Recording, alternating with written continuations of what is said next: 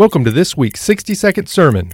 Ronald Reagan was the 40th president, but before that, he was a successful actor in Hollywood. However, not every movie was a success in his eyes. In fact, Reagan called his movie Code of the Secret Service, quote, "the worst picture I ever made," end quote. On March 30th, 1981, John Hinckley Jr. shot Reagan in an assassination attempt.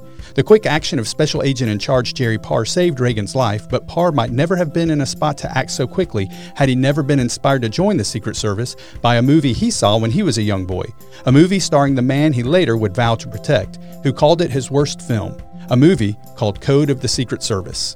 Paul writes that for Christ's sake, I delight in weaknesses, in insults, in hardships, in persecutions, and difficulties. For when I am weak, then I am strong. We all make mistakes, and we all have moments in which we wish we would have reacted differently. But constantly replaying those regrets and looking toward the past does nothing but take our eyes off the current moment. And the truth is, we should be thankful for weaknesses and imperfections, because it's in these things that God can truly be glorified. We hope you've enjoyed this week's 60-second sermon